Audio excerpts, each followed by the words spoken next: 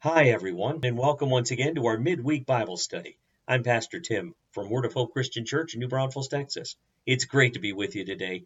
Thanks for taking time to join me. It's Wednesday, May 11th.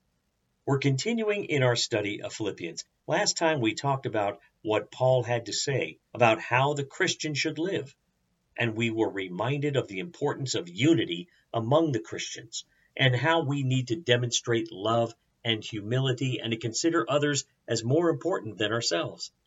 Today, we're going to look at Philippians chapter 2, verses 5 through 11, and we'll focus on Christ's incredible example of humility as he gave up the glory of heaven and came down to earth to become the sacrifice for our salvation.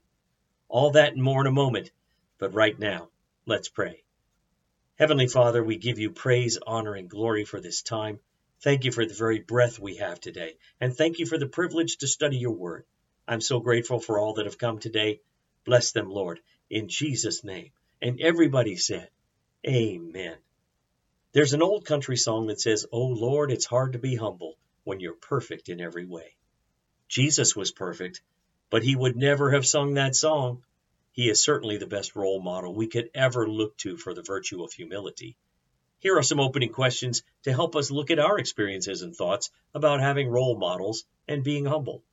First question, growing up, who was your role model and why did you admire that person? Growing up, my dad was great and I learned a lot from him, but it was my mom who was the real role model. She was dedicated to her family and career. She worked really hard and didn't let go of her dream to be successful in all areas of her life. And she never lost sight of the fact that family came first. Second question, what would take the most humility for you to do? Would it be cleaning the bathroom toilets? Maybe admitting to a family member you were wrong? How about riding public transportation to school or work? Or taking care of a bedridden person? Or maybe there's something else. What would take the most humility for you to do? Definitely for me, admitting to a family member I was wrong. For anybody, for that matter. I've struggled with that throughout my life. But the Lord has been and continues to be gracious to me by giving me grace to admit when I'm wrong more easily. Our last opening question. If you were to rank yourself today on a humble meter from 1 to 10, 1 being, I am only worthy to be here by God's grace, to number 10, my exemplary humility is only one of my many excellent qualities. What level would you choose? Most definitely, without a doubt, I would rate myself a 1. I am only worthy to be here by God's amazing grace. Amen to that. Let's get to reading our text today. Open up your Bible or Bible apps to Philippians chapter 2, verses 5 through 11, and note all that Jesus gave up to save us. You must have the same attitude that Christ Jesus had. Though he was God, he did not think of equality with God as something to cling to. Instead, he gave up his divine privileges, he took the humble position of a slave, and was born as a human being. When he appeared in human form, he humbled himself in obedience to God and died a criminal's death on a cross. Therefore, God elevated him to the place of highest honor and gave him the name above all other names, that at the name of Jesus every knee should bow, in heaven and on earth and under the earth, and every tongue declare that Jesus Christ is Lord, to the glory of God the Father. After mentioning the need for humility in verses 3 and 4, Paul now goes on to point to Christ as the model for living a humble life. Jesus especially showed this humility by being willing to give up his status of unity with God the Father in heaven to take on human form and experience human suffering here on earth. If Christ were willing to do that, shouldn't we be willing to do humble acts to serve him as well? Let's talk about it. Here's our first study question. Which phrase best expresses how you feel about the idea that your attitude should be like that of Jesus Christ? Perhaps, oh sure, like that's going to happen. Or how about, well, that may work for Billy Graham or Mother Teresa, but it's not me. Or maybe, sure, reach for the moon. Or maybe, I'll get by with a little help from my friends. And God, of course. Maybe what God calls us to do, God strengthens us to do. Or maybe there's another phrase that best expresses how you feel about the idea that your attitude should be like that of Jesus Christ. For me, the phrase is what God calls us to do, God strengthens us to do. I've gotten to the point in my life where I realize that God's ways are not my ways, and that He really does know best. And I've also learned that, as the saying goes, God doesn't call the qualified, He qualifies the called. Thus my answer, what God calls us to do, God strengthens us to do. Question 2.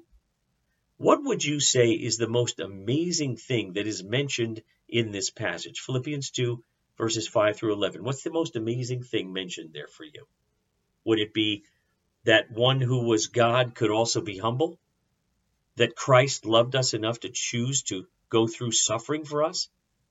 Maybe that one day every knee will bow to Christ? Or maybe there's something else. What would you say is the most amazing thing that's mentioned in this passage of Scripture? There are certainly several amazing things mentioned in this Scripture passage, but for me, the most amazing thing mentioned is in verses 9 and 10, where God gave Jesus the name above every other name. He elevated him to the highest place of honor, and that every knee will bow anywhere and everywhere and declare that Jesus is Lord. That is simply mind-blowing. Number 3, look at verse 5. It says, you must have the same attitude that Christ Jesus had. The question is, what does it mean? Many people can't control their attitudes or moods, but Paul isn't having any of that. He's saying that Spirit-filled Christians should not be slaves to their attitudes. Christ Jesus had a particular attitude, so must we. One of the great myths of popular psychology that has drifted into the church today deals with impulsive behavior based on emotions. Those who accept Jesus Christ as Savior enter a community of believers, the church. Believers are to obey their Savior because of who He is and what He's done on their behalf. Paul describes this more in verse 6, which leads us to number 4. Let's read verses 6 and 7. They say, though He was God, He did not think of equality with God as something to cling to. And 7, instead He gave up His divine privileges. He took the humble position of a slave and was born as a human being when He appeared in human form. The question is, why did Christ give up His position and power as the Son of God?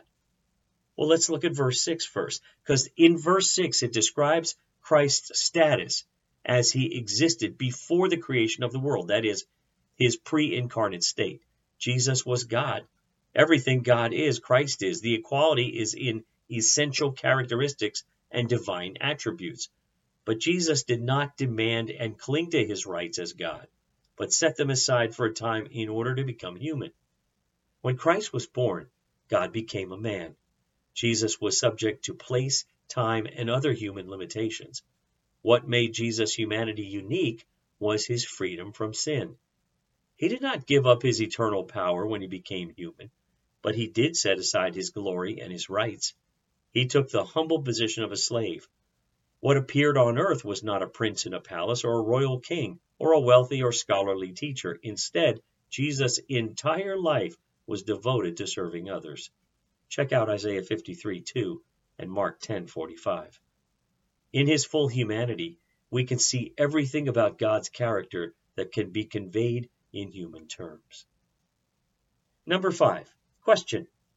How does today's scripture passage challenge society's definition of success? Well, according to Merriam-Webster, success is defined as the fact of getting or achieving wealth, respect, or fame. But according to a 2014 survey conducted by Strayer University, success is no longer about a car or a house. Instead, people are focused on leading a fulfilling life, whether that means finding a better career, achieving personal goals, or spending more time with their families. But Paul explains that the way up is down. That's right. Down is up is down. The way to be great is to go lower.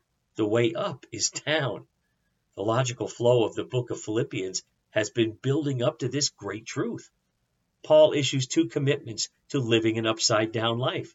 He says, number one, imitate Christ's model of humility. Look at verses 5 through 8. The way you can imitate Christ's example is by giving up your rights. And number two, appropriate Christ's lordship of creation.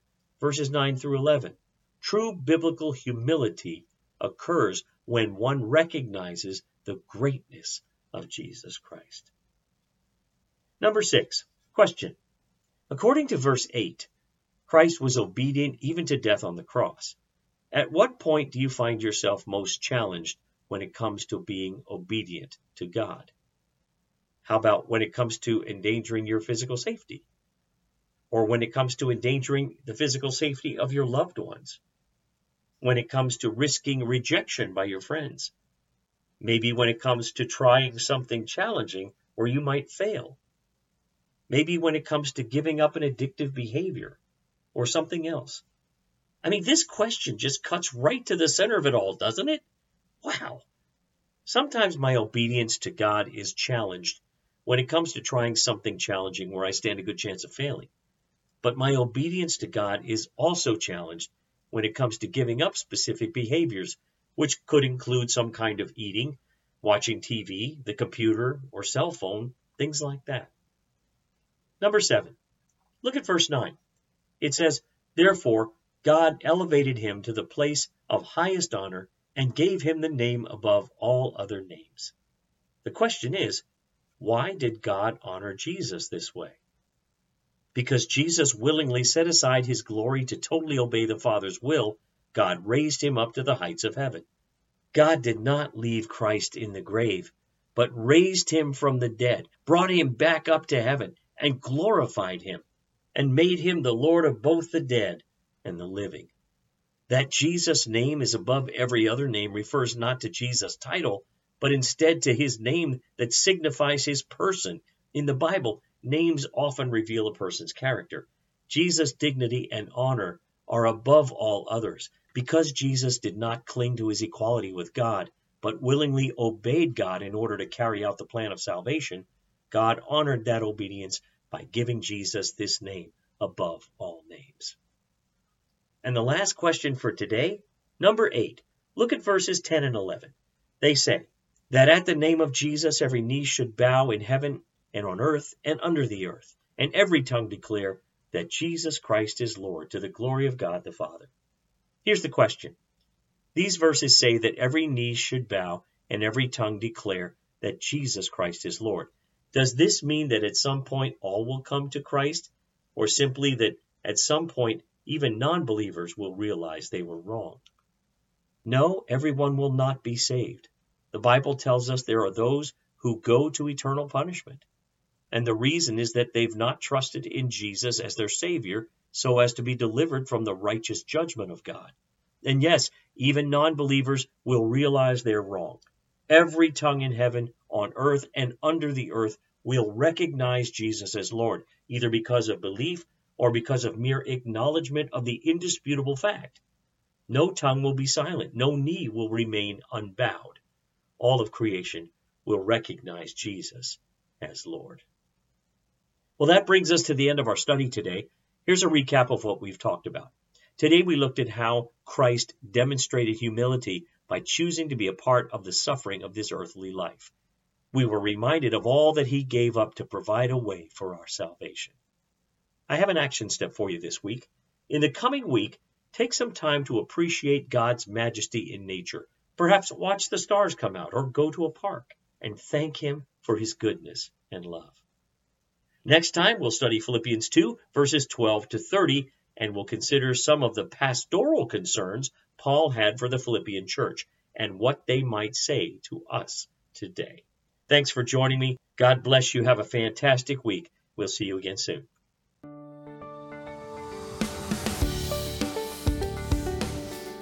Thanks for listening. Join us again next time for another encouraging message from God's Word. To find out more about our ministry, look us up on the web at www.whccnb.org.